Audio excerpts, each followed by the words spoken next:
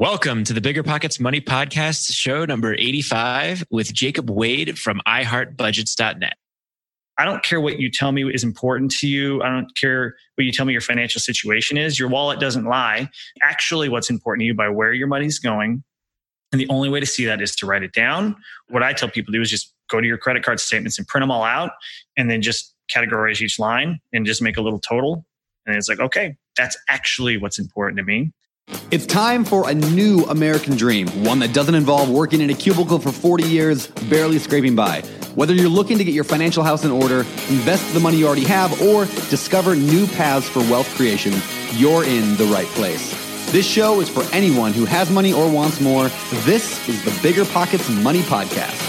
How's it going, everybody? I'm Scott Trench here with my co-host, Miss Mindy Jensen. How are you doing today, Mindy? Scott, I'm having a great day. How are you doing today? I am doing fantastic. Virginia, my girlfriend, has started listening to the Money Show and wanted to give you a compliment, Mindy, that she thinks that you're fantastic. Oh, that's very sweet. Thank you, Virginia. I think you're fantastic too. She says that you're way funnier than me. Oh, she's right. I really like Virginia a lot. All right. Well, we have a great episode today. Moving on from me making fun of myself, or at least you two making fun of me. Me making fun of you.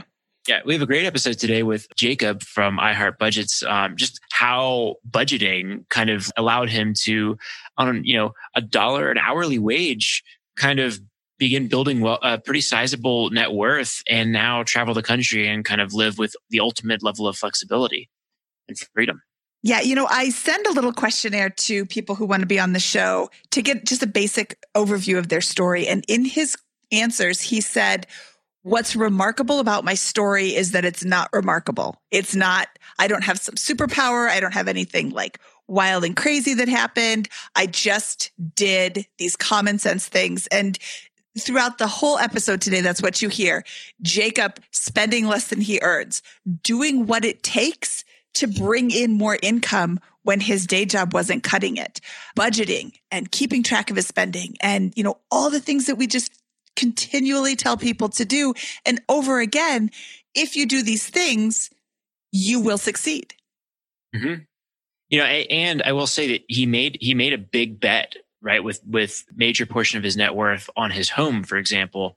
And then he saw that bet all the way through, right? That put him in a position where he had to work 3 jobs and all that kind of stuff, but ultimately paid off in a really handsome way where he was able to leverage that decision to kind of help him get into the current situation of freedom that he's got right today.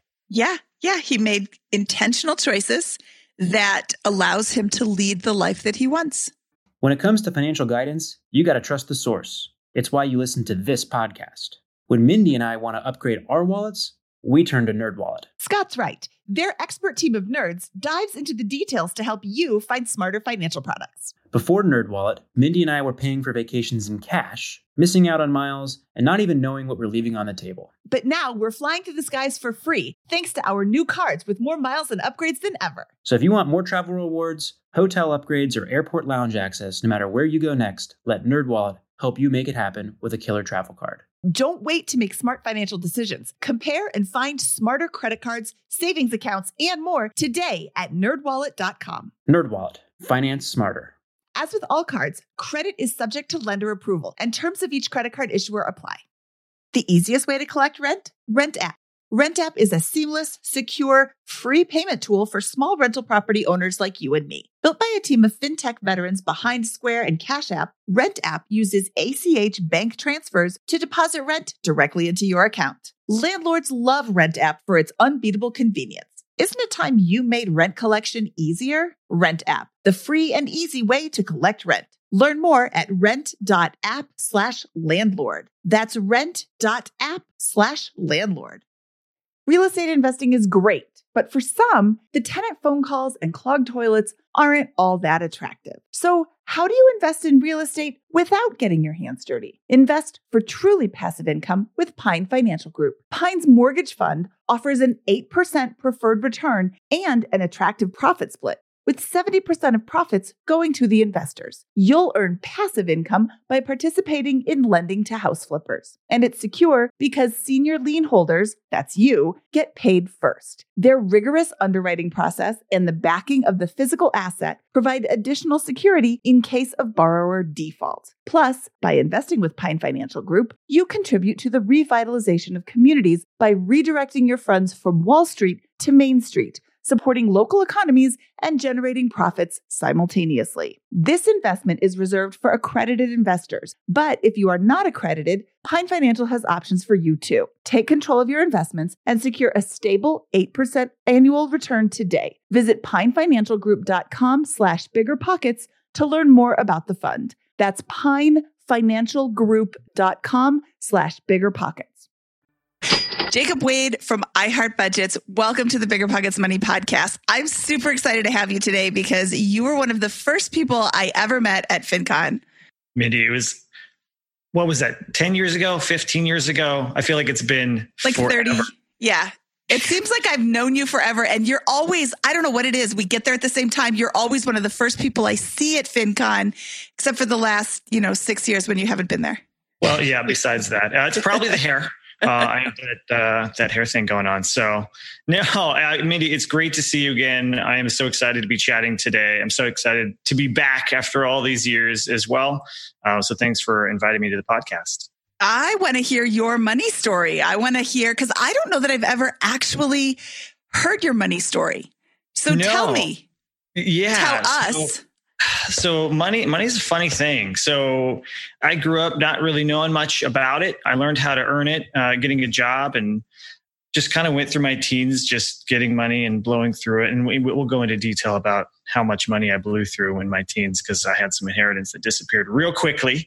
But money didn't become a focus for me until I got engaged. So I was 21, I think, got engaged to my now wife of over 10 years, but got engaged and realized very quickly in 8 months, I had to figure out this budget thing because I had no idea where any of my money was going. So I decided to track it.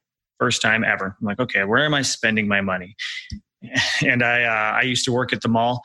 After my first month of tracking, I realized I spent $600 a month on mall food by myself somehow. Well, it is expensive, but wow. Yeah, you should be making healthier choices.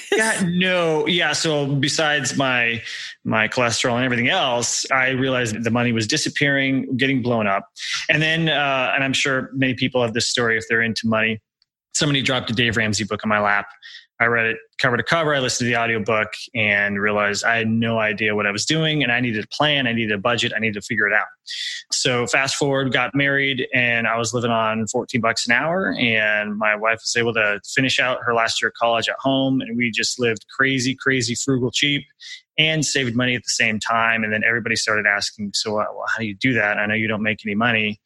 Then I started helping people at work, and then I started helping family and friends, and then I started making budgets for everybody. And then eventually my wife said, I literally do not want to hear about this ever again. Please just go write a website so you can go talk out the whole internet and not at me anymore about money. That was it. I love your wife. So that's what started iHeartBudgets.net. 2012 is when we kicked it off, and we just had a kid, and I wanted to continue writing and learning and growing in that area. And so I've been doing that ever since. Let's go back to the inheritance event, because it seems like that might have been an influential or it seems like a totally different dynamic with money that you had maybe in your teens than you did during this time period when you were heavily budgeting. Very much so. So yeah, when I turned 18, so my dad passed when I was 4, and there was just some unfortunate stuff around that, and we had an inheritance coming. But when just before I turned 18, I also broke my neck. I got in a car wreck. The car flipped 6 times, and every single time that car landed, it hit me on the head, and it actually crushed my spine. So the fact that I can move my neck is kind of insane. The fact that I can walk is a miracle. But as part of that, there was a settlement. So settlement combined with some inheritance. I had $100,000 in my bank account the day I turned 18, which is not a good idea to give to any 18-year-old that has zero money training and no clue what that actually means. So week by week over the next 2 years, I unloaded $100,000, and I have pretty much nothing to show for it. which was right before I got engaged and then realized my money's all gone. And I blew through it this quickly. I have no idea what to do. So yeah, that money did not last. It was slippery. It just disappeared. Well, what was it spent on? Was a portion of that medical or related? It was not medical related. Luckily, all that was covered with all the other insurance stuff. So mall food, obviously, it was top priority.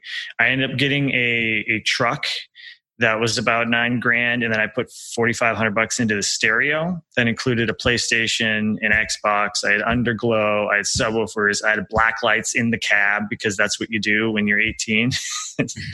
And then I actually bought my mom a car. And so here's the one thing I did do. I paid for half my college. I could have paid for all of it, but I'm like, well, no, normal people get student loans. So I'm going to take half of these loans out so I can quote unquote build my credit and then pay the other half off. And then about $35,000, literally have no idea. I've done an accounting for all this and about $35,000 of it, I have zero clue where any of that money went. So once you'd blown through that, maybe graduated college, when did you kind of feel like, hey, I got to get serious about this? And how did your lifestyle change? I think the wake up moment is when I had to move out of my apartment and back in with my girlfriend's mom because I had no money. And then at the same time, we had just gotten engaged. And so, her mom was generous enough to say, hey, live here and save money for the wedding and save money for your future. And then that was this trigger of, but I don't know how to. I don't know what to do. And so it was at that time, it was all kind of like the same month that I got the Dave Ramsey book too. And so it was just all three of those things together, moving home, needing to save, getting engaged, and then reading the Dave Ramsey book. Okay, so let's dive into that month, right? So before that month, where were you living? What was your job? What was your situation like from a lifestyle perspective? I lived in an apartment with some buddies that were not super great influences. And I worked at Radio Shack, which was awesome. And I was selling people batteries and cell phones.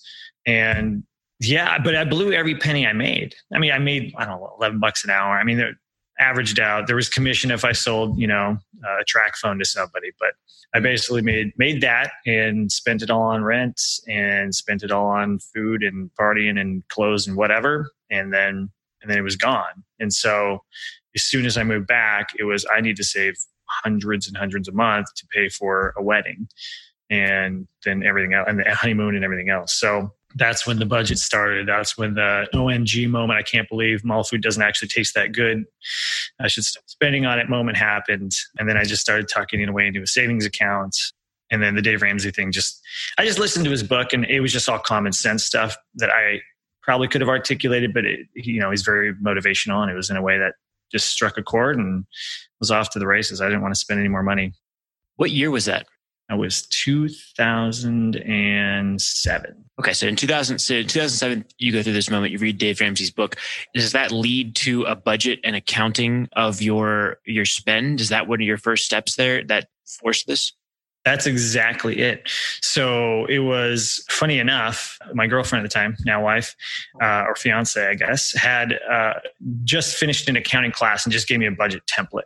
And so I was just using Excel, hopped on there and started typing in all the numbers. And then I would just go through my credit card. I had a single credit card at the time. And I would just go through the statement and say, okay, let me look at everything here. Let me categorize each of those things. And let me just pop them into a spreadsheet. What does that actually look like? And that's when it was like, wow, that's why money disappears because I have no discretion. So that was the first time. It was just a crude accounting spreadsheet. It's funny because I can go back to 2008, 2009 and look at some of those spreadsheets and kind of see where those dollars were going. But even though it was crude, it wasn't sophisticated in any way. It worked. It showed, it was a mirror, right? It's a financial mirror. You hold it up and say, oh, that's what I actually look like on paper. And it's sobering. Well, that's a really good point. It doesn't have to be perfect. It doesn't have to be this elaborate thing. It doesn't have to be super formal. It just has to be something that you can look at and understand. Mm-hmm. So yes, I am not a computer person, despite working at BiggerPockets, which I think is maybe not so much classified as an internet startup anymore. It's still like everything's on computers. And I don't want to do it on computers. I want to do it on a piece of paper. I literally have a spiral notebook that I get for 10 cents back to school sales. And I have lines on it. And it just says, here's the date. Here's how much I spent. Or here's where I spent it. And a rough accounting of what it is, how much I've spent for the month. Actually, okay, so that's how we used to do it. I'm going to say that's how I do it now, even though I use the Waffles on Wednesday. My husband used the Waffles on Wednesday instructions to do like a Google questionnaire that goes into a spreadsheet, and that's how he keeps track of it now. But when we started for years, we did it just on a notebook paper. All you need to do is write it down somewhere in some way that makes sense to you. I don't have 27 years of spreadsheets though, like you do, and like so many people do, but that's just tracking it is so important. That's the key. And I think what happens is people think they have stuff figured out in their head, but your head doesn't work like a spreadsheet, and your brain lies to you all the time, and you spend on emotion, and you don't actually always give yourself a buffer and an excuse and this and that. I mean, the paper is unforgiving and it tells the truth no matter what. You write that down, you're going to hold that up, and that's your truth. I always tell people, I don't care what you tell me is important to you. I don't care what you tell me your financial situation is. Your wallet doesn't lie. Actually, what's important to you by where your money's going. And the only way to see that is to write it down. What I tell people to do is just go to your credit card statements and print them all out, and then just categorize each line and just make a little total. And it's like, okay, that's actually what's important to me. So let me actually, if I say something else is important, let's adjust from there, right? Let's take the priorities and let's take my goals, and then let's cut all the other crap out. But the only way to see it is to write it down. And I like the paper and pen. I tell people to start there, period, and then put it onto digital format. Yeah. You know what? I kept it right where I walked in. I always, you park your car in the same place at home every day, and you walk in the same door every day. I had it right there. I couldn't not see it. I would have to willfully ignore it. And, when you want to fix it, you get all excited. What did your first month look like? You read the Dave Ramsey book, you wrote out all your stuff, you analyzed it. Mm-hmm. And then what did you do? You were excited to fix it, right? It became a game to me. It was a goal. It was like, oh, okay. So from $600, maybe if I cut that down to $200 a month, and that Japanese food is awesome, but it's really not that good. So let me adjust here. And then maybe you blow it or whatever, or something comes up, but it doesn't matter because you've got a game plan, and all of a sudden you're in the game, right? You're not just kind of sitting there armchair quarterback in your life. You actually get in the game, you do something about it, and you get motivated to continue to do something about it. It's like this upward spiral effect of just making better decisions. So for me, it was exciting because what I find, because I've done a lot of financial coaching with people too, is it's mostly their life is just financial chaos because they've never written it down. Once you put it on paper, there's this thing that clicks that, oh, I can actually, there's a clear path here. It's not all unknown. It's not all throw my hands up in the air and blame somebody else. It's, I can do this now, and then I can take this next step here, and then I can go here. So once you write it down, all of a sudden you have a place to go. You have the roadmap, right? So it is very motivating. Okay. So I'm assuming you cut out the mall food once you figured out that $600 for not so tasty, cholesterol laden. Most of it out. Yeah. I think we probably cut that down to under $100 a month at that point. I packed some lunches. I figured out peanut butter and jelly and went from there. Yeah. What are some other things you cut out or significantly reduced or changed to help figure out? And did you say you had any actual debt at this time? Just the student loan debt. So I didn't start tackling that yet. Everything was, I need to pay for this wedding and honeymoon. And so I'm saving toward that goal first. Even though I knew that Dave Ramsey, get out of debt. I'm I'm already on this path toward honeymoon. So let me just do that. I'm going to jump in here and say you didn't have to go on a honeymoon. Right. What I'm saying is my mindset was not, I hadn't completely changed my mindset yet. So it was still, I'm on this path. So I'm going to at least start saving toward that. Okay. But I think that I already had a work cell phone plan, and I lived at home. There wasn't a ton of other expenses. Food was just really killing me. And I think what I did is I became more mindful about going out to parties or what that looked like, and just got more conscious of just driving around for no reason. I'll meet you there, I'll meet you here. I got more coordinated with that. And it wasn't this huge conscious, okay, I'm going to become the biggest pain in the butt, friend, and make sure that everybody only drives to me and we never party or whatever. But it was just my day-to-day decisions started to flow from this place of, okay, well, is there a frugal way to do this? Is there a better way to do this? And we can keep it simple, but it's not necessarily this huge, like, I would say if I was later in my life and I had a kid and a mortgage and a house and stuff, there would have been probably a lot of other stuff to cut. For me, it was just being more intentional with my dollars. So it was just a mindset change thing. That's something I hear over and over again too, is being intentional with your dollars, because when you're not paying attention, they just slip through your fingers. Mm. Oh, it's only $1. It's only $3. It's only $10. And then those add up. If it was only $1 a month, it wouldn't be a big deal, but it's $1 a day or $1 3 times a day or whatever. Death by 1,000 needles is what I call it. It's just those little pricks, and all of a sudden, hey, there goes $1,000 a month. Where did that go? So you start tracking your spending and you have all of these changes that you make. How do you perform against your plan over the next 6, 12, whatever the timeline is between then and your honeymoon? That's a great question. The first 3 months, you just absolutely fall on your face. You fail. And you need to expect that. So having done this myself, and we've had life, and what happens is when you have life changes, you got to reassess your plan and rebuild your stuff, and then you're still going to kind of fail. But if you've never done it before, the first 3 months are just awful.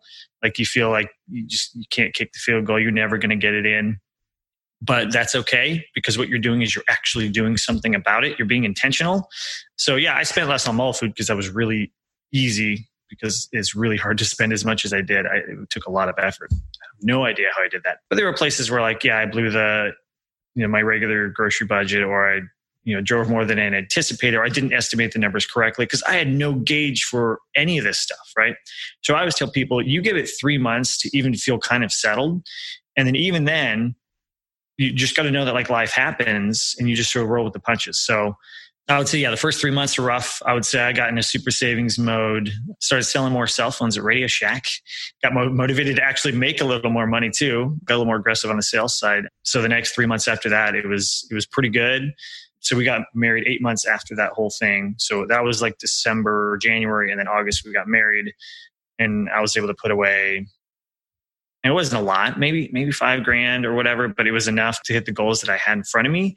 When before, literally, it would have been, I woke up in August, oh, I still have $0 in the savings account, but I did something, and it didn't feel good. The first 3 months just doesn't feel good. Getting on that plan and budget doesn't feel good because you're setting these goalposts and you're failing. And when you don't have goals, you never have to fail. So that's why people just sort of float through and like never want to pay attention to it, because they don't want to realize, oh, like I'm doing something wrong. But if there's never a goalpost there, you're never going to fail. But if you don't fail, you're never going to learn, right? So you have to be willing to slog through those first 3 months, and then it just turns into clockwork after that, and it's awesome. So.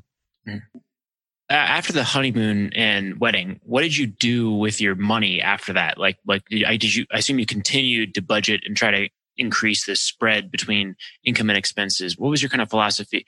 Did you ever have a moment where you changed your thought around, hey, I'm not going to save for an expense, I'm going to save to invest or build assets? Or yeah, it took a while because we were college broke, man. I was making $14 an hour. My wife was still finishing her last year of college.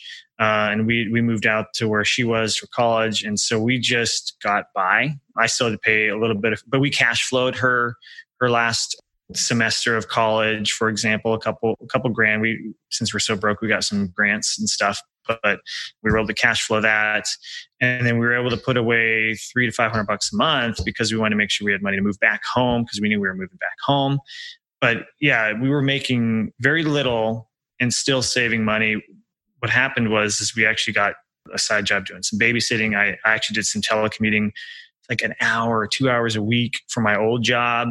It was almost side hustling in a way. Yeah, when I look back, I guess I could call it that, because we were like, okay, we can only get so far with this little income.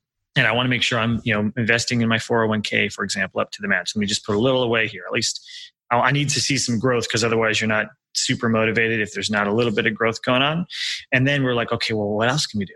Well, there's this family that needs babysitters. So my wife did some babysitting, and my job is allowing me to do a little remote research for their products or whatever. Cool. So then we would just stack all that into a savings account for our move back, and then moved back, got a better job. She got a job, and then it was, we want to get a house. So actually, this might dovetail into real estate a little more. It was 2009 when we moved back to Washington State, and where the market was there. And we said, okay, well, we're both employed. We don't make great money, but we can save her whole paycheck and some of mine, and we can live very frugally, and we can try to take advantage of this opportunity. The market's, crashed. So what should we do here? And so we started saving. When you say very little, like I assume it was dollar hourly wages in Washington State that you were living off, right? Yeah. So when I came back, I went from $14 an hour when I was in Oregon. I moved up to $17 an hour back in Washington State. So it was a decent raise, but the cost of rent almost went up equivalent to what I got my raise. But she was able to go get a job out of college making $14 an hour as well. And we could put all of that away. So we lived on my 17 and we put I think it's $29K-ish gross for the year. And we were able to, after taxes, put every paycheck of hers away. Okay. So that, people are going to say impossible, right? Impossible. Can't be done in Washington, not Pacific Northwest, right? Like, man. Can you walk us through what was your lifestyle like? What was your budget like when you made that transition? Yeah. That you were able to do that? Yeah. So this is 2009. We lived in Redmond, Washington. One of the most expensive places there is, because I was contracted into Microsoft, one of the worst contracts ever because I was making $17 an hour. But we lived in an apartment for $850 a month. It was a 2-bedroom. We would spend about $300 a month on food. Extremely intentional meal planning, cooking from scratch. We weren't like full organic at that point, but we were just keeping it simple, did what worked. We got a puppy. And so we had a dog too, but any kids? We would, no kids at that point. No. So we wanted, one of our goals is to get the house before we had kids. We just kind of had this plan in our head. So no kids. And it was just us, do a date night once a week. But date nights were, okay, what's on Groupon? Let's go grab half off appetizers, do the happy hour thing, bring the Groupon in, and we'll spend $30 out the door. We'll still get our apps and a couple of drinks and be happy, enjoy it, get back and, Netflix or whatever. So it was simple, but it worked. And there was, I don't know, I look back and I don't feel like I was missing out on anything. It was just because we had this huge goal in front of us of getting a house. And we were so excited for that.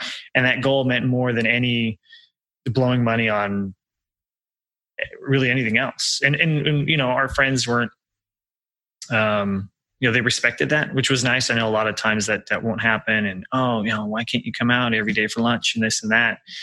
But I don't know, you get into a good routine of like, okay, we always packed our lunch. We commuted together. I'd drop her off at work and go to mine and come back and get her, or I'd ride the bus. I mean, we kept it so simple, but we didn't feel like we missed out on any life at that point. And if we just sort of relaxed and did what maybe our default would be, we would have basically probably spent her whole paycheck on just, eating out more, or driving 2 different cars, or getting a better car, this or that.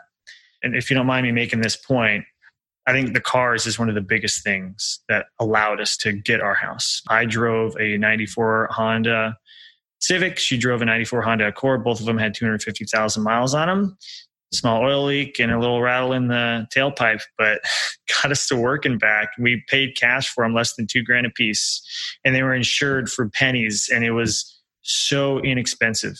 And knowing that today, the average person spends $900 a month on their car, which includes the car payment, the higher insurance, because you have to have the premium insurance when somebody else holds the note, the fuel and the maintenance. You add all this together, it's $900 a month on average per person. I did not know that number. Go to the Bureau of Labor Statistics website. You will love the data there. But it blew my mind when I added all the pieces together, and it hurt my soul a little bit. But if you have a goal, own your car. That's all I have to say. If you have a financial goal or you want to invest, you want anything to grow, you need to own your car.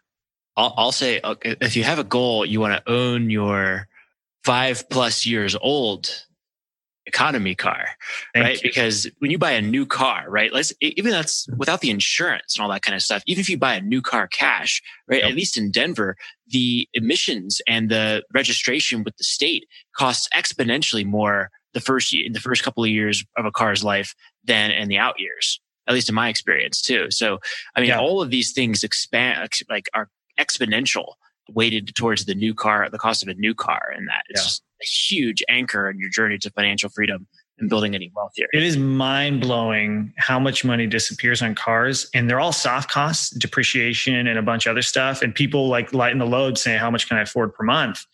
And they're asking the wrong question. Like, how much can I afford to lose? Because it's insane the amount of money lost. If you go to my website, I've probably written 10 articles on all the different angles of ways cars rob you of wealth, right? I tell people that car payments are keeping the middle class forever, because they are marketed at you and they steal your dollars, and you feel good about it because you're in a shiny car. But it's awful. I mean, first 5 years of a brand new car's life, you're going to lose, I think, about 60% of the car's value. 60%. That's a real figure. Mm-hmm. And nobody knows that because it's a silent killer. It's depreciation. You don't feel it until you go to sell, but you're probably not going to sell. You're just going to trade it in and get the newer model. And then it's just this, like, if you think about investing in compounding interest, like, just turn that in reverse and like stick a 100,000 pound anchor on it and watch it fall. Cause that's what car payments do. If I could buy any car right now, I would buy it the exact one I drive, which is 2014 Toyota Corolla. The problem is I bought it new in 2014. So I paid the price of that depreciation rather than the next guy, when I could easily buy any of hundreds or thousands of these 2014, 2013 models that are right on the market, already full 60% depreciated. It's true. And it's just the facts and figures of life. Luckily, you got one of the best models ever. I always tell people Honda, Toyota, they're going to hold their value and they're going to last longer. So you can hang on to it, I think, 15 years and at least feel a little better about it. But you have to hang on to it for 15 years, sir. Oh, you can hang on to it a lot longer than that, Scott. Yeah, my first car was a 1994 Toyota Corolla. Yes. So I briefly drove a Ford Explorer for about 8 months of 2000, whatever. And then it's back to Toyota Corolla. So It might be a lifetime of Corollas for me. It is a lifetime of Hondas and Toyotas for us too. We're doing something different, but if I had a regular commuting car, for me, it would be probably just a 10-year-old Prius, because I've seen ones that roll over 300,000 miles. If I could pick up one with 150,000 miles for like $4,000, 50 miles of the gallon commuting, done. Yeah. What are you doing different there, Jacob? What am I doing different? So as you notice, I'm in a house right now. It's not my house. I know. I noticed you were in a house. I was very surprised to see you in a house. My actual house is parked in the driveway of this house, where we are traveling the country, living in a travel trailer. And so that's why I don't have a Honda Toyota. I have a big, huge Ford diesel truck that tows my house around the country. I will say that the diesel truck, no matter what make or model, is the truck of choice, the fuel of choice for RVers. My parents live in an RV, and my dad, when they went and bought their RV, did you buy your RV new? We bought our RV used, and we bought the truck used, and we own them both. Okay. My parents, because they were going to live there. They've been in this trailer for 12 years, 13 years. Wow. 12 years. I don't know. A long time. And they went and bought their truck new, and they bought their RV new, and they're going to drive it into the ground, both of them. But still, like, you can get a 1-year-old used RV. The same depreciation on vehicles also applies to RVs, even more so. Yes, because RVs are recreational vehicles, and they're not built as quality or reliable as a regular vehicle even. And so they go down real quickly. So we were able to get a 2011 model last year, and we picked it up, I think, for $15,000, and new out the door, it was like 45 or 50. And so you're just 6-7 years in, and there's that 60% or more, right? It's just dropped like a tank. And then same with our truck. We got a classic truck. It's a 2000 Ford F-250, but it has a very popular, rare kind of combo model of 6-speed, and it's a 7.3 power stroke diesel. I know that doesn't matter to most people, but if anybody knows what that motor is, they know what that motor is. So we picked that up for $14,000, but it's one of those cars that it's actually appreciating, which is funny. Wait, you're all in on your housing and driving costs for $30,000? Yeah. Scott, what'd you pay for your Honda Accord brand new? My Corolla, yeah. Corolla? 17, 18. Oh, okay. I thought it was more expensive. I haven't bought a new car in a long time, but the 2 cars that I drive right now were both purchased new. The only 2 cars I've ever bought new. This is so in the Famous 4, we ask, what's your biggest money mistake? I would say, 40% of answers is I bought a new car. Yeah, a good chunk of the answers seem to be that. Mm-hmm. It's true. And I've never bought a new car. Obviously, very passionate about not buying new vehicles. And obviously, my biggest money mistake was blowing through $100,000. And then looking back at the opportunity cost every couple of years, I'll do a little calculator on investments or whatever, and it makes my soul hurt. But yeah, the car thing, it makes sense. It follows the data. Because again, if you look at the Bureau of Labor Statistics of how many people have car loans and how many people are upside down on those car loans and everything else, that totally makes sense. Okay, well, we just spoiled the fact that you sold your house. Let's talk about buying your house. You bought it at the bottom of the market. It was the bottom-ish, yeah. So we bought in 2010. So we saved, and we wanted to get in real quick. So we just did the FHA. We saved the bare minimum, 3.5%. I love that this is Bigger Pockets, and I won't get berated for that. If this was Dave Ramsey's podcast, the fish shaking and all that stuff would happen. But yeah, we just saved a bare minimum. I think it was 15 grand or something, real cheap.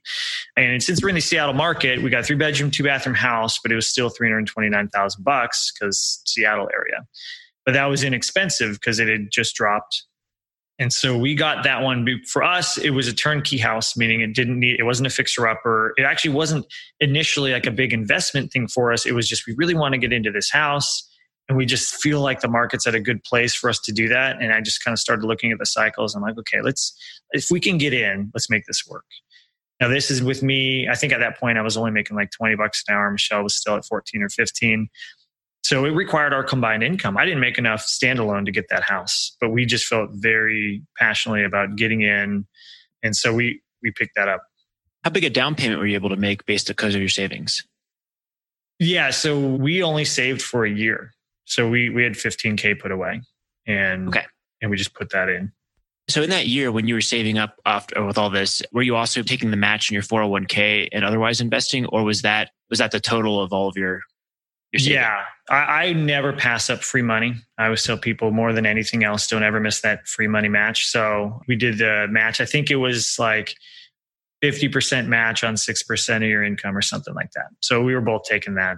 And then once she ended up leaving that job, we rolled them over and all that stuff. But yes, we were still doing the match. And then we saved about $1,500 a month after taxes and everything else on hers for about, I think it was only 10 months. I mean, we went quick. So that's great. I think it was even less than a year. But we saved $1,500 a month for 10 months, had 15K. And then we had our offer real quick after that. So what's next? So were you still able to, after you bought the house, what was your payment? And then how was your ability to save influenced after that purchase?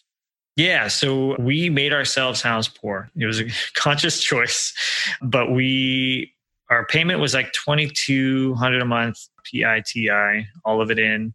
But since it was FHA, less than 20% down, we had mortgage insurance, which killed me. But I'm like, we got to get in. It was a 3.25% rate. It was really good back then.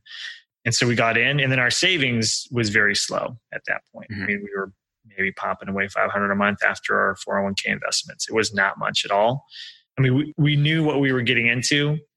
I think that the big kind of killer happened when one of our huge plans is always, we get the house. And then if we get pregnant, like we knew we wanted her at home, and we were really excited about that. But I thought I would have like a little more time to like build my career up, and we didn't. So got pregnant, and she was at home, and I was still at $20 an hour. So we were in a tough spot. I had to dial up some income really quick. Hence starting a website. And then I also became a tax professional on the side. So I had 3 jobs at one point to make it work. Can we let's walk through the tax professional one first. How did you go about setting that as a side hustle for yourself? Totally. Yeah. It was not on my radar at all. We were just in a small group at church, and the guy owned a CPA firm, and all 3 of his daughters were CPAs, which was amazing. And then another guy in the group. So it seemed like everybody worked for him. And he's like, hey, if you go get your enrolled agent license, you don't have to go through the whole CPA thing, but the enrolled agent thing is still recognized by the IRS as a full-on tax professional, licensed to practice in all 50 states. You go get that, you can come work for me. So it took me a year, but I studied and passed the huge 3 government exams, and I became what's called an enrolled agent, a little known tax professional, but on the exact same level as a CPA or a tax attorney. And is this a lucrative option? Is this full-time year round? Was it seasonal or? It was seasonal only, and just get a percentage of the clients that I picked up. And he said, "Here you go. Here's 30 or 40 clients. Go for it." And I just dove in. To be honest, probably was way in over my head. But the thing that was crazy is I did that. I was running the website on the side, so I had 40 hours a week at my regular job, running the website. And then I was putting in, sometimes in tax season from February to April, I was putting in another 20 to 30 hours as taxes. So I was doing about 80-hour weeks, which was a little much. And so between these things, were you able to stay afloat, or were you able to actually begin saving again in an aggressive way? Mostly barely stay afloat until I got a few promotions at work. Yeah. But it was just like do or die time. It was like, okay, we knew what we got into. Our house was already starting to appreciate very quickly because the market was recovering, 12, 13, 14. It was and we were like, okay, we know that, long-term, this is the right decision, but I've got to just grind through this thing.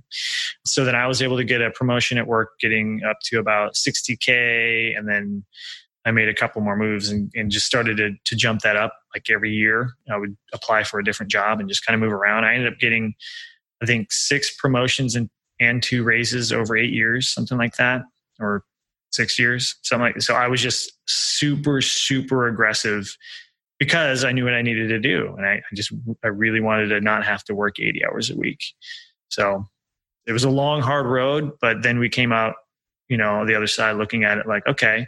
And we refied in there and our payment was down to about $1,800 a month. And so we had a little breathing room there. And then once I started making more than we needed, and then all of a sudden our house had appreciated over 100K at that point. And it was just, but it was 3 years of just grind.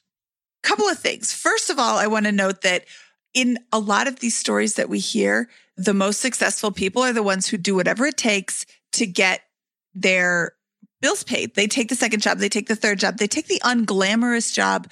Patrice Washington's husband worked at Taco Bell. They went from owning their own real estate company. Do you remember that, Scott? Real estate company where it's selling like millions of dollars a year. And when you sell millions of dollars a year as a real estate agent, you're making a lot of money, like 3 to 5%, depending on, let's call it 3%, but still like 3% of $1 million. I'll take that. And then when, the market crashed, he went and took a job as a Taco Bell manager. I'm not knocking Taco Bell managers, but they make slightly less than the real estate agent who's selling millions of dollars in real estate every year. And, instead of just saying, oh, that's beneath me, all the people that are successful don't have that attitude. They're like, I'm going to do whatever it takes. If I have to do this, I'm going to do this. You went and got a CPA job. Do you have, registered agent? Yeah, it's called an enrolled agent. Do you have a CPA background or a finance background? Nothing. Zero. Zip. Okay. I just like talking about money. And then eventually I kind of did a little research online about taxes. And then I just went and studied. I got the huge book and I just read through the tax book and I'm like, all right, let's do this. And so zero experience, zero knowledge, no background whatsoever. But I was passionate about it. It was another way I could help people with money because I liked doing that. And I needed a job. So I just did it. Yeah, that's awesome. Now, you said your house appreciated and you refied once. Did you pull money out of that? No, we didn't pull any money out, but we did, extend the term. So we didn't say I think we were 3 years in at that point. We didn't refi as a 27-year. We went back to a 30. I just needed a little breathing room. That was just at that crunch time where I think at that point, number 2 was on the way, number 2 kiddo. And it was just I need to breathe a little bit. So we were at $2,250 a month for the mortgage and went down to about $1,798 a month. And so I was like, okay, I can breathe just a little bit. Even though I know I extended this loan, I had always planned on paying it off early or what eventually happened, selling. But yeah, so we were refied and we got our rate to, I want to call it 4%, but we not only lowered our payment, but we got rid of that mortgage insurance because it had appreciated. And so I hated paying mortgage insurance because I knew it was going absolutely nowhere. It was still write-offable, but because I was a tax pro, there was a rumor that the mortgage insurance write-off was going away. So I freaked out and I just wanted forward progress only. So I got rid of that. You said this was a 3-year slog, basically, and you came out the other side and then back into a position of being able to significantly positively cash flow, I imagine. Yep. What are some of the the next steps there? When did you kind of begin building up an asset base with investments and those types of things? Is that the next part of the journey here? Yeah. So through the entire thing, I did not stop investing in my 401k. I was never, ever going to pass up that free cash. So even like if we couldn't breathe that month, I'm still putting my 6% away. I don't care. I need that. And so long term, especially as the market was recovering, that money grew pretty quickly, which was nice. And 6% of what I was making wasn't a ton, but it was just something. So I never stopped doing that. I would say, after I think I did a total of 3 years of taxes, and then I got a promotion to where I could more than cover our bills. I think I still stayed on for one more year, but I only did a couple of clients. So it kind of offloaded at that point. But it was pretty quickly after that. So there was a couple of things. I started making more money than we needed, and we had positive cash flow. And so the first thing we did was actually start to remodel some stuff, because it was a 1989 home and it looked like a 1989 home and they'd never done anything with it. So the first thing we did was remodel the whole kitchen ourselves. And this is a big deal for me, is that DIY, not only, don't buy new cars, but then learn some skills, being able to do stuff yourself, whether it's home improvements or car maintenance or whatever. Just being able to do something and not pay a professional labor can make you more confident in owning something like properties or a car or whatever, but it can also save you a ridiculous amount of money. Thousands a year, thousands and thousands a year. So we remodeled our kitchen for $5,000. Granite countertops, brand new stainless fridge that we picked up for $14. And I just replaced I picked it for free, and I replaced a $14 part and fixed it. It was $2,000 fridge. We had cabinets that were left over in our garage that we just measured out and were able to rehang. And my wife's brother came and he made this beautiful kitchen also. This is his house, but he helped us hang our cabinets because he was a cabinet guy. Amazon for all the appliances, parts and things. We got free stainless microwave. We just scrapped it together, and it turned out really, really, really nice. And our real estate agent said it looked like a $25K upgrade, and we did it for $5,000 just because we didn't want to, just improve it to improve it. We wanted equity. We wanted sweat equity out of the thing. Okay. This is my area of expertise here, is the DIY remodel. You got all of these free appliances, and you lived in Redmond, Washington, which is a very nice neighborhood. Microsoft is there. Isn't Kirkland there? Costco there? There's a bunch of stuff there. I realized I wasn't clear. We bought just north of Kirkland in Bothell, Washington. But still, same thing. It's right at the top of the 405, which is where all the Microsoft people hang out. So yes. Very, very nice area. Yeah.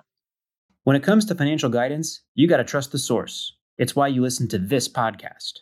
When Mindy and I want to upgrade our wallets, we turn to NerdWallet. Scott's right. Their expert team of nerds dives into the details to help you find smarter financial products. Before NerdWallet, Mindy and I were paying for vacations in cash, missing out on miles, and not even knowing what we're leaving on the table. But now we're flying through the skies for free, thanks to our new cards with more miles and upgrades than ever. So if you want more travel rewards, hotel upgrades, or airport lounge access, no matter where you go next, let NerdWallet help you make it happen with a killer travel card. Don't wait to make smart financial decisions. Compare and find smarter credit cards, savings accounts, and more today at nerdwallet.com. NerdWallet. Finance smarter. As with all cards, credit is subject to lender approval, and terms of each credit card issuer apply. Listen up, business owners. Here's some quick math. Fewer costs equals more profit. The problem? You're spending more than ever on operations, materials, deliveries, software, and more. So why not reduce your costs and headaches with NetSuite by Oracle? NetSuite is the #1 cloud financial system, bringing accounting, financial management, inventory, and HR into one platform and one source of truth. NetSuite lives in the cloud, which means you can reduce IT costs with no hardware required. Cut the cost of maintaining multiple systems because now you've got one unified business management suite. You improve efficiency by bringing all your major business processes into one platform, slashing manual tasks and errors. It makes sense that over 37,000 companies have already made the move to NetSuite. Don't let rising costs sink your business's growth. By popular demand, NetSuite has extended its one-of-a-kind flexible financing program for a few more weeks. Head to netsuite.com/BPmoney. That's netsuite.com/BPmoney. netsuite.com/BPmoney. This show is sponsored by Airbnb. Did you know that a long time ago, before I ever started my real estate business, I turned one of my first primary residences into an Airbnb? And that's the extra income that I needed from Airbnb that gave me the confidence to go out and work for myself and eventually quit my 9-to-5 job. And now I have dozens of Airbnbs all over the country. I've even partnered up with the old David Green on a recent property in Scottsdale to take our portfolio to the next level. And of course, we host it on Airbnb. But you don't need to be a full-time real estate investor to start on Airbnb. As a matter of fact, I was self-managing 10 properties while working my 9-to-5 job, so I know anybody can do it. Think about it this way. You're looking for extra income and going on a vacation. Wouldn't it be great to rent out your space and let your property pay for itself while you're gone? I did this one time. I pitched my wife and my roommate, because we were house hacking, on the idea of renting out our home, and it paid for all of our expenses on a trip to Mexico City. So go and give it a try. It might just change your life, just like it did mine. And I really do mean that. Your home might be worth more than you think. Find out how much at airbnb.com/host. Pretty good episode, right? While you were listening, you could have been getting paid rent with Rent App. Landlords love Rent App because it makes rent collection a breeze. Rent App uses ACH bank transfers to deposit funds directly into your account. Setup is straightforward for renters. Landlords don't need to download anything. Both have peace of mind with a digital transaction history. Isn't it time you made landlording a little easier? Rent App, the best way to pay or collect rent. Learn more at rent.app/landlord. That's rent.app/landlord. So did you plan this rehab in advance to get the refrigerator and get the microwave and all of this, or did it just kind of come together when it came together? I think it was one of those things where, and this is how all our DIY stuff goes, something broke and my wife's like, well, let's just get a new fridge. Maybe the fridge water thing didn't work. Something small, or kind of fixed apart. She's like, well, we'll just get a different fridge. So then we found this really cheap fridge, and then we're like, well, if we go pick up this thing for free, my wife's like, well, we might as well just get new counters while we're at. And then all of a sudden it just snowballed. We're remodeling the whole kitchen. And so, no, it was piece by piece. And we just, Craigslist, and there's, I don't know if anybody's heard of the Buy Nothing groups on Facebook, but they are pure magic. If you look up Buy Nothing and then just your city area, there are people literally just giving away stuff all the time. Like, I just need to get rid of this. And so we've clothed our kids. We've gotten almost all of our furniture. We've gotten appliances. We've gotten all their toys. I mean, tens of thousands of dollars of free stuff on there just because people don't need it anymore. And then we've gotten rid of most of our stuff too through it. So we used Facebook groups for that. But no, it was not a pre-planned thing until the fridge. And then we're like, well, we have these old cabinets. We got a tape measure out. And we're like, well, maybe if we stain that. And it just started to come together. Yeah, we planned ours out. But also when we bought our house, it had a dishwasher and that was it. There was no refrigerator, no stove, no microwave, because all that stuff worked and it was a foreclosure. So when something works, they take it with them, allegedly, or I guess that's kind of a broad comment. But when you buy a foreclosure, you don't really expect to find a lot of appliances in there. The only thing that was left was this crappy old dishwasher that didn't really work. It sounded like it was powered by a jet engine. So that was really nice.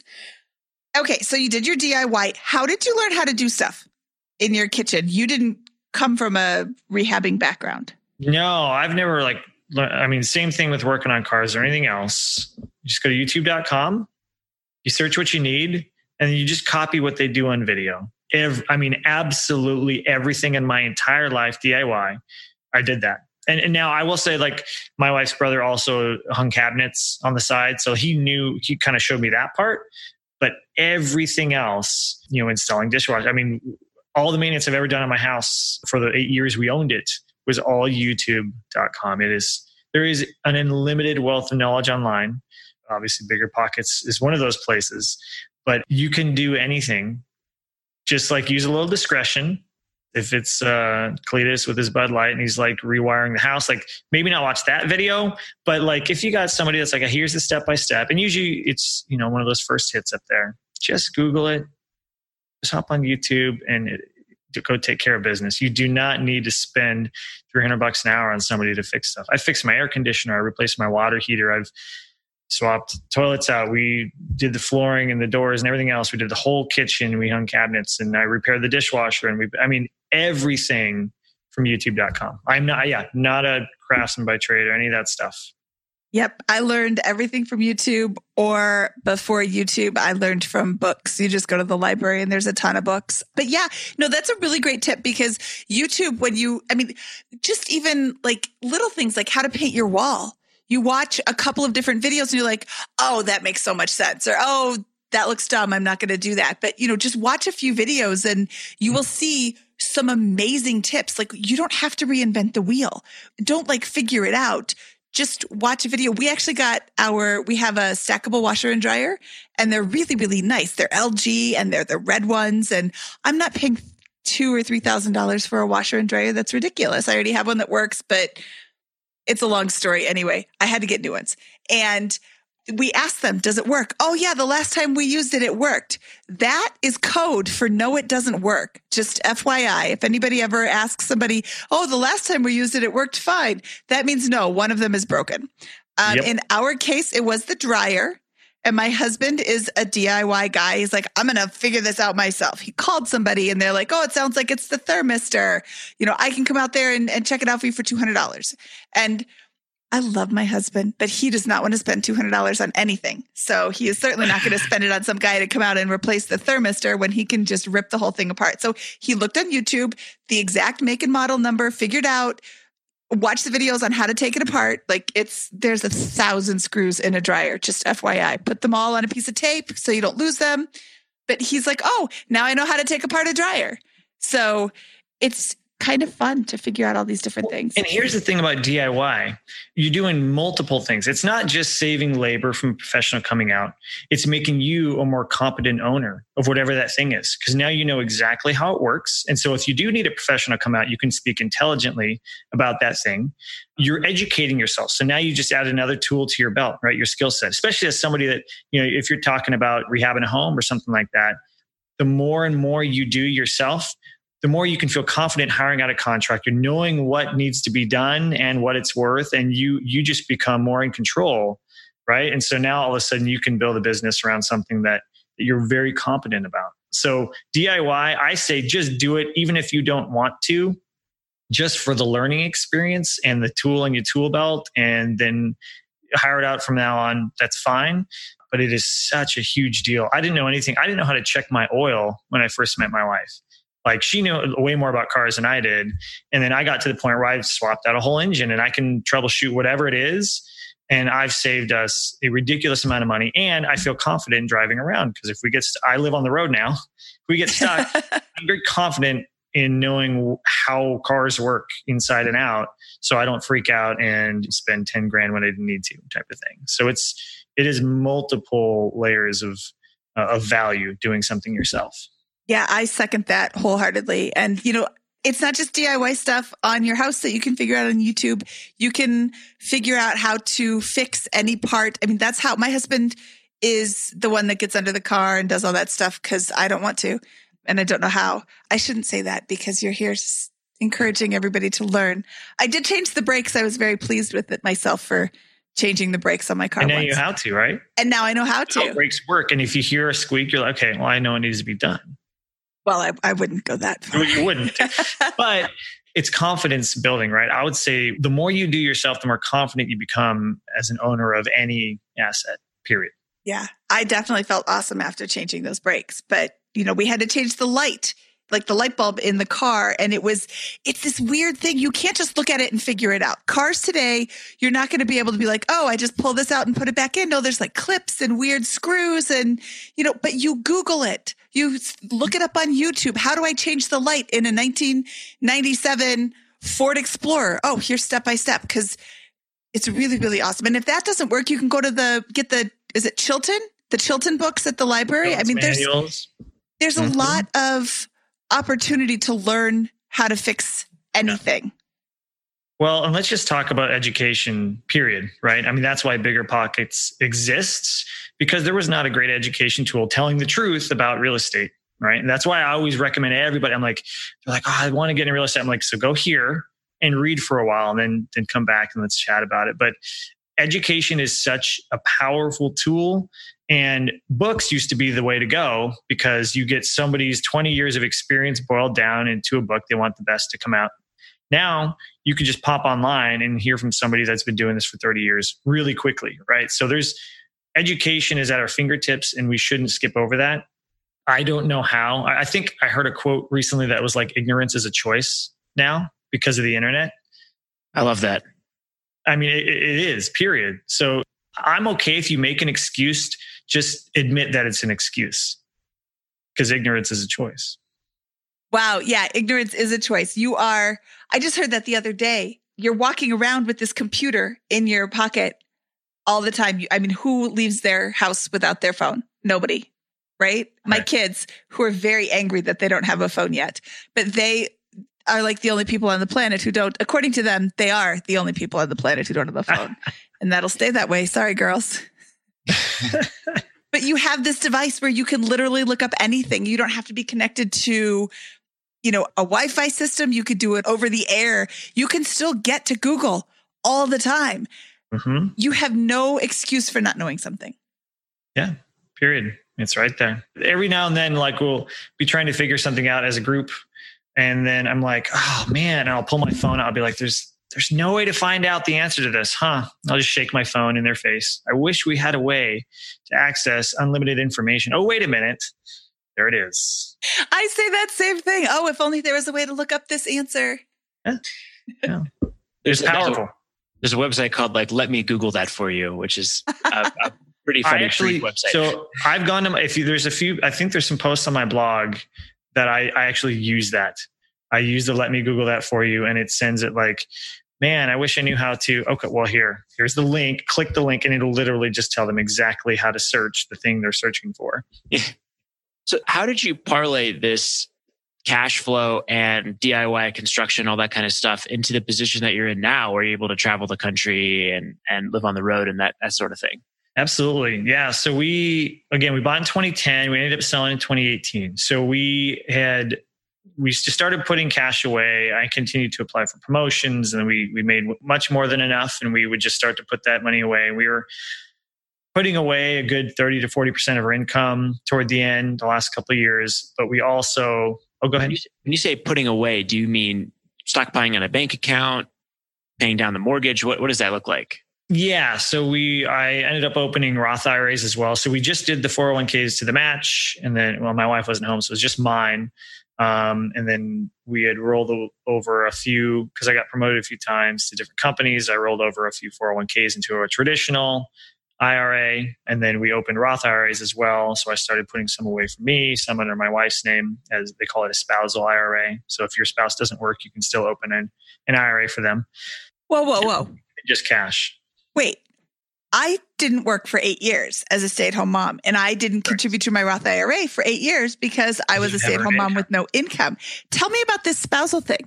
Yeah, so it's basically if you're a stay-at-home mom, there's a allowance in the IRA tax code that says you can contribute to a spouse's IRA, and it's called a spousal IRA. And whether it's Roth or traditional, you can put away because of that exact reason, right? Stay-at-home mom, no earned income, but they still want to be saving for retirement. So you're allowed to contribute that. I think this year it's going to be $6,000 into theirs, $6,000 into yours, and effectively double your tax advantaged investment.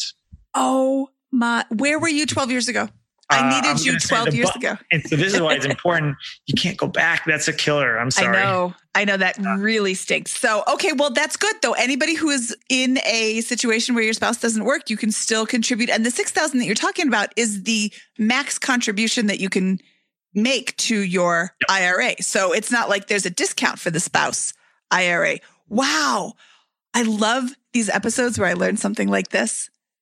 And then I get a lot of emails after it airs. People will send me a note. I didn't know that. I'm going to max it out. My husband actually is retired, but he has income, so it doesn't count. But once he doesn't have any income, we can contribute to his. Oh, this is awesome. Okay, I'm sorry. Continue. Yes. So as long as there is earned income from one spouse, then you can contribute that amount. So I don't have the tax code in front of me right now, and it's been a little bit, but that's how we opened one for my wife, one for me. We just started to contribute to that. And again, the great thing about the Roth IRA is anything you put in, you can take out because it's post-tax. It's not one of those comes out of your paycheck things. It's after tax. So it's almost like a double savings account or emergency fund as well. And then we just started stacking like a money market account as well.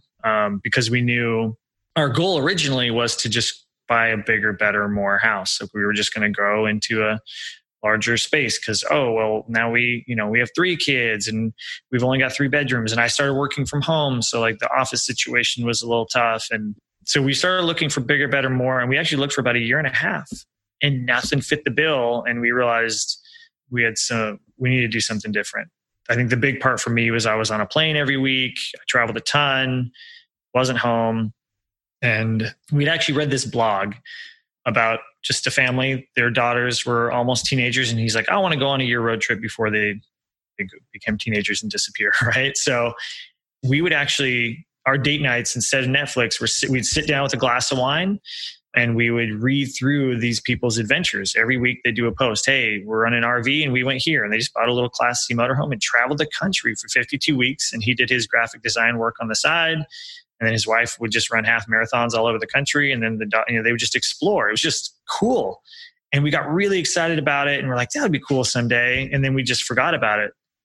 And then during this chaos of 2017, when I was traveling a lot and we had a bunch of other stuff going on, it's kind of came to a head. And one day, I don't think my wife minds if I tell this because I've already written it on my blog, but she was in the shower and I just kicked open the door to the bathroom and I said, we're doing it. 1 year, we're out of here.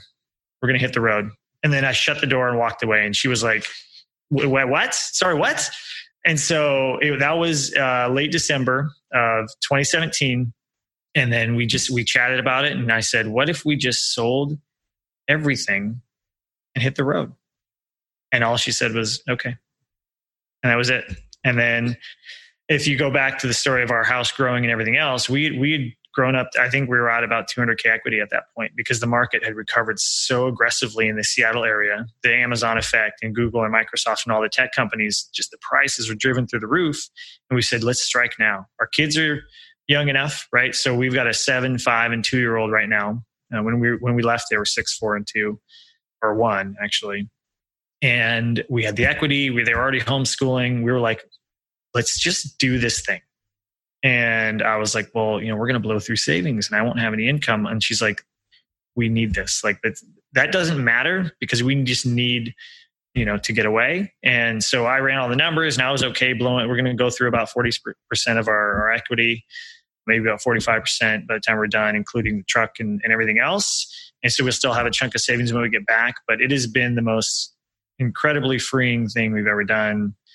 Yeah, we're never going to go back to normal again. So we'll see what happens. But to answer your question about walking through the process, the DIY we did was the kitchen and then the whole upstairs. We did all the floors, the trim, the doors. We painted the entire house, the whole thing, like 2 weeks before we listed it. And then we did a bunch of DIY in the backyard. We hand laid a brick patio, a couple of brick patios and a pergola, and we did a new fence and like all this stuff. But that was just all over the years. And we made sure that anytime we put money into the house, we knew it was an equity building thing. I would always go online and just say, okay, is this something that actually makes its money back if we're going to make this improvement? We didn't do the bathrooms because the time and stuff that we would need to do those things, we wouldn't get enough back for it to matter because we just needed to get the thing listed at that point. But yeah, we were able to grow the thing to about, like I said, about 200K in equity. It was all said and done, minus some fees, of course. Yeah. Well, that's awesome. Okay. Number one, let's go back to you kicking in the door on your wife. You are so lucky to have such a wonderful wife who is on the same page as you. And that's, as a wonderful wife who is on the same page as her husband, who should count himself lucky. That's huge. Like money is the number one thing that couples fight about. And to have somebody on the same page is just amazing. And you should go tell her how wonderful I think she is and how wonderful you think she is. Oh, well, thank you. I will. That is huge. And if anybody's listening right now and they're dating and they're not on the same page, take a step back and really, really, really look at your relationship, because this is presumably the person you are going to be spending the rest of your life with. How many fights do you want to have? Scott, you are not married. If you and Virginia fought every minute of every day. I would tell you, stop dating her. Do you guys fight every minute of every day? No, because you have somebody that you get along with. I never understood these people who just continue to date people that they fight with all the time. Yeah, you're right. Well, I'm going to just jump on that train because money affects everything, period. Money's a tool. Money's not this thing that's inherently good or evil, but it is a tool that reveals your priorities and you put it where it's important to you. And if you can't be on the same page as far as priorities and goals and those core things, you're going to make 10 to 15 decisions a day that is going to grate at that other person, because underlying it is, why'd you spend money on that? Because you know that this is important to me. Why would you do that? And it's just, it will never go away. And like you said, is the number one reason all those fights continue to come up and get worse and worse. So I always tell people, I actually just wrote about this, about getting your spouse on board with a budget, but even before they're a spouse, just kind of figuring out priorities and goals in life is sit back, like I say, crack a bottle of wine, make it a good wine, get a Pinot Noir from Oregon, something like that. And sit down and just talk about those big, huge, impossible dreams and say, hey, what gets you up in the morning? Like, what's awesome about life that you want to go for, right? And then you start to align those things, and all of a sudden you guys are on the same trajectory. You're heading toward the same destination. And then the roadmap is just, okay, how do we get there, right? You know, your budget is kind of like your GPS. It tells you how to get to the place you're trying to go to. But if you don't know, if you're both going in different directions, you know, you're going to end up in Boston, they're going to end up in Florida. That's not going to work, right? Because the whole time you're going to be pulling at each other. No, come to Boston. No, go to Florida. I'll stop with the metaphor now. But basically, you know what I mean, right? You got to kind of make sure you're heading in the same direction first. And then the budget just kind of reveals, okay, here's how we get there. So budgets can be fun and empowering. And for my wife and I, it was a huge bonding thing, because it was, okay, now it's settled. It's on paper. Now, every decision we make about money throughout the day, we're both on the exact same page. So I don't have to question her. She doesn't have to question me. We don't have to fight about it. It just is. And so then when we talk about money, it's, okay, well, we both know a bulk of where we're going, what we want to do. Can we pivot here? Can we pivot there? Can we adjust here? Cool. Let's compromise. Let's work that out. But yeah, if you're not on the same page about money, it's gonna be a huge burden. Yeah. Yeah.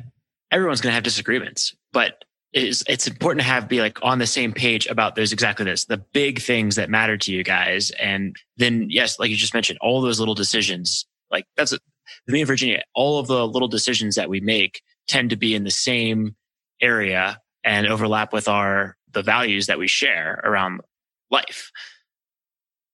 Exactly. That's it. Yeah. And so, yeah, my wife was on board. I would say she's way more adventurous than me. She's got the gypsy spirit, the heart of a hippie. She just loves the open road. And so to this was sort of her, like, she probably would have said yes 5 years earlier. You know, she was ready to go, but it just kind of came to this head. And then again, the equity and the fact that we were already homeschooling and everything else, it just kind of lined up.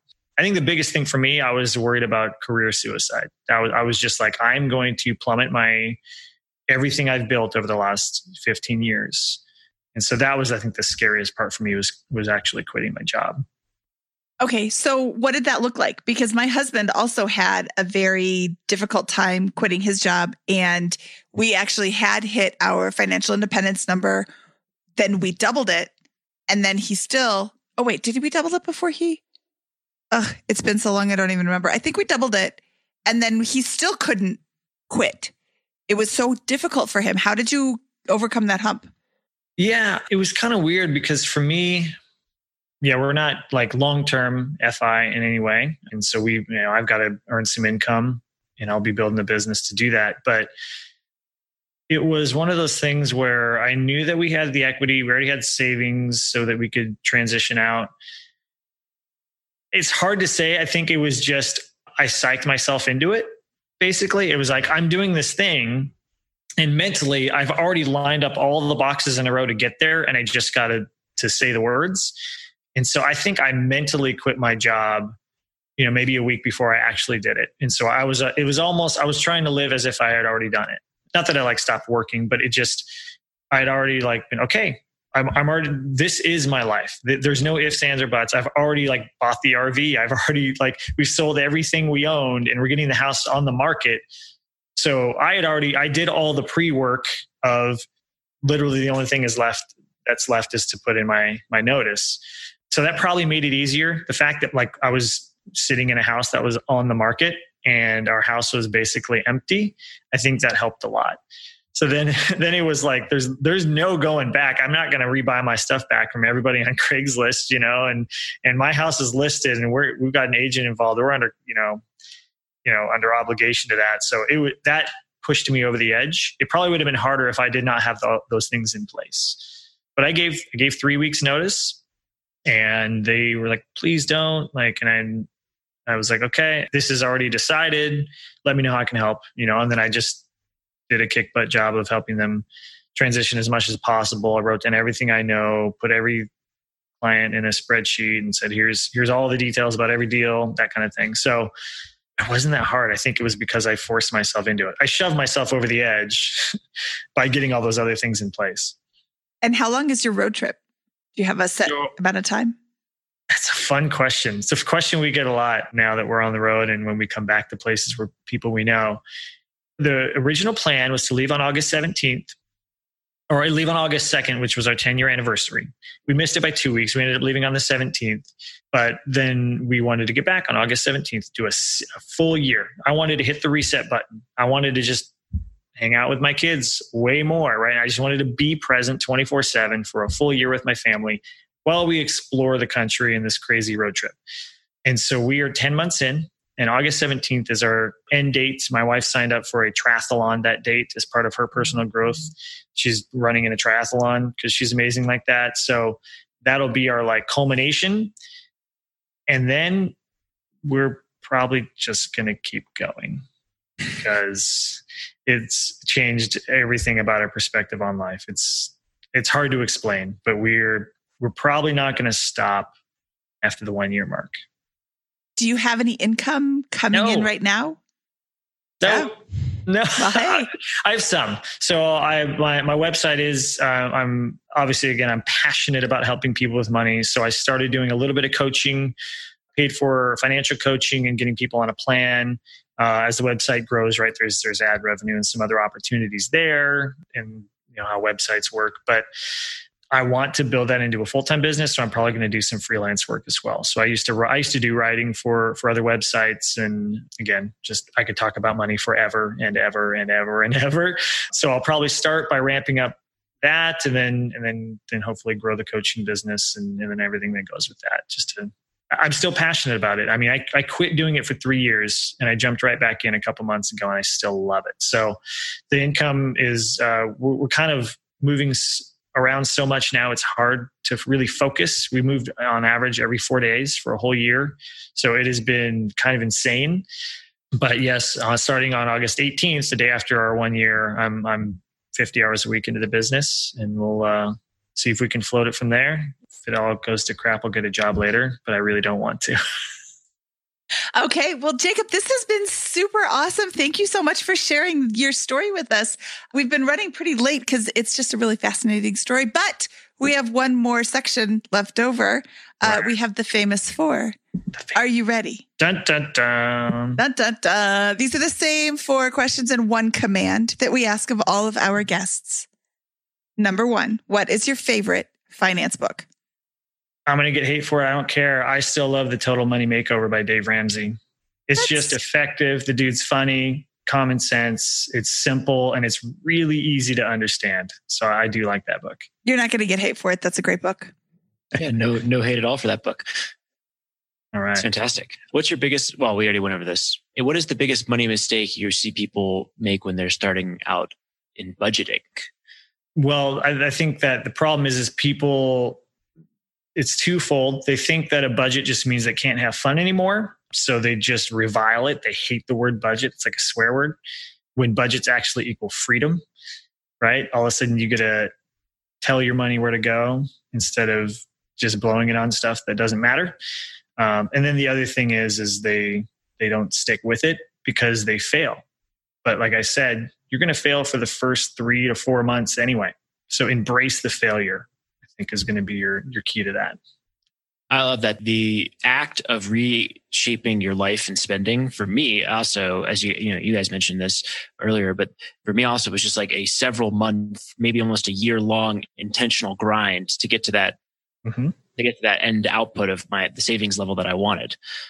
So certainly not an overnight thing. Like you can just turn the switch and it's gone. No, I mean, you're reshaping your mindset and your habits, and that takes time. Growth hurts, right? You got to prune off the old dead stuff and let the new stuff grow. So yeah, give it time. What is your best piece of advice for people who are just starting out? And that's the next question, but that kind of morphs the answer to the other one kind of morphs into this one. Yeah, don't get a car payment. Don't get a car payment. If you have a car payment, get out of it as fast as possible. Sell the car. I don't care what you have to do. Run from it. It is the number one wealth killer. So don't stay away from car payments forever. Yeah, cannot agree more. Any means possible. Love it. All right. What is your favorite joke to tell at parties? So today my son asked, "Can I have a bookmark?" And I burst into tears. 8 years old and he still doesn't know my name is Jacob. Ah, nice. I love it. That is horrible. It's awful. That I know. I'm going to use my crystal ball and look and see. Oh, Scott's going to use that joke on his kids. I am definitely going to use that Future joke. kids. He doesn't have any kids right now. Okay. Jacob, tell me where people can find out more about you. Yeah, so I'm still rocking and rolling over at iheartbudgets.net, personal finance websites about budgeting, saving, and all things money. You could find me on Twitter and on Instagram and Facebook, all the same thing, all at iHeartBudgets. And we will put all of those links in the show notes, which can be found at biggerpockets.com/moneyshow85. Jacob, this was awesome. I am a little jealous of your RV trip, although when I do take road trips with my kids, they fight. I don't know if you ever saw, you guys are both way too young to remember the Itchy and Scratchy show on Ren and Stimpy. Oh yeah. But okay, their theme song was they fight, they fight, they fight, they fight, they fight. I'm like, oh, that was written about my children just well in advance. You mean from The Simpsons? Is Itchy and Scratchy from The Simpsons? Yeah, isn't it? Oh, I thought that was from Ren and Stimpy. I don't watch The Simpsons or Ren and I don't watch any of that anymore. So. When Itchy and Scratchy came on, my dad would cover my eyes so that I wouldn't be able to see the violence. And I was allowed to watch every part of The Simpsons except for Itchy and Scratchy. I love the things that parents cover your eyes for. And then you're like, yeah, but I'm at my friend's house and their parents aren't home and I'm watching all this stuff. So, or hearing it or whatever. So yeah, that's funny. You couldn't see them fighting. Did you fight with your brother, Scott? Yep. All the time. All the time. So I am mostly jealous of your trip around the world country. I guess it's just a country you can't really drive to. Currently, we haven't gone Canada, Mexico yet, but there are plans. Can't drive to Europe. Not very far. Okay. Jacob, thank you so much for your time today. I really appreciate it. And we will send people to iheartbudgets.net. And you'll have to tell us how it goes year 2. Absolutely. Well, fantastic talking with you guys. Thank you for having me on. Great. Thank you, Jacob. We'll talk to you soon. All right. That was Jacob Wade from iheartbudgets.net. Mindy, what'd you think? I am so excited to have Jacob on. He was one of the first people I met when I went to FinCon my very first time. And he's always the first person I see when I get there. And it's just really nice to hear his story and learn his background. What a great story and what an easy, repeatable, here's steps to make it happen example of how you too can get to financial independence. Yep. Again, I think that the key word there's the key thing for me is repeatability. This is something that a lot of people can do. I mean, again, this is 2 hourly incomes for most of the story that are getting them in there. It doesn't sound like he was making a salary above $50,000 until maybe 8 or 9, 10 years into his career, right? And through all of that, he was able to save, invest, and build net worth, enabling this freedom right when he has 3 children to rear as well. That's the point at which he has the most freedom here. So I think it's just a great story of discipline and how that discipline and that budgetary constraints, like he mentioned, enabled him to be free rather than were a cage or constraint around him. Yeah, I just absolutely love that. This episode went really, really long today, Scott. So we should say goodbye. Okay. Well, let's get out of here, Mindy. From episode 85 of the Bigger Pockets Money Podcast, he is Scott Trench and I am Mindy Jensen, and we are saying hasta mañana, iguana. I hope that's like proper Spanish, because that would be, I don't know, I said over and out forever, and I still get people telling me how bad that is to say. We get mixed results from the over and out. Some people don't like it. Some people love it. Yeah. Cool. And that's the thing. They're like, oh, I don't care. I want to be like, I don't want to be disrespectful. It's clearly I was not in the military. That's all. That's not, nobody accuses me of pretending that. Okay. This was great. Goodbye.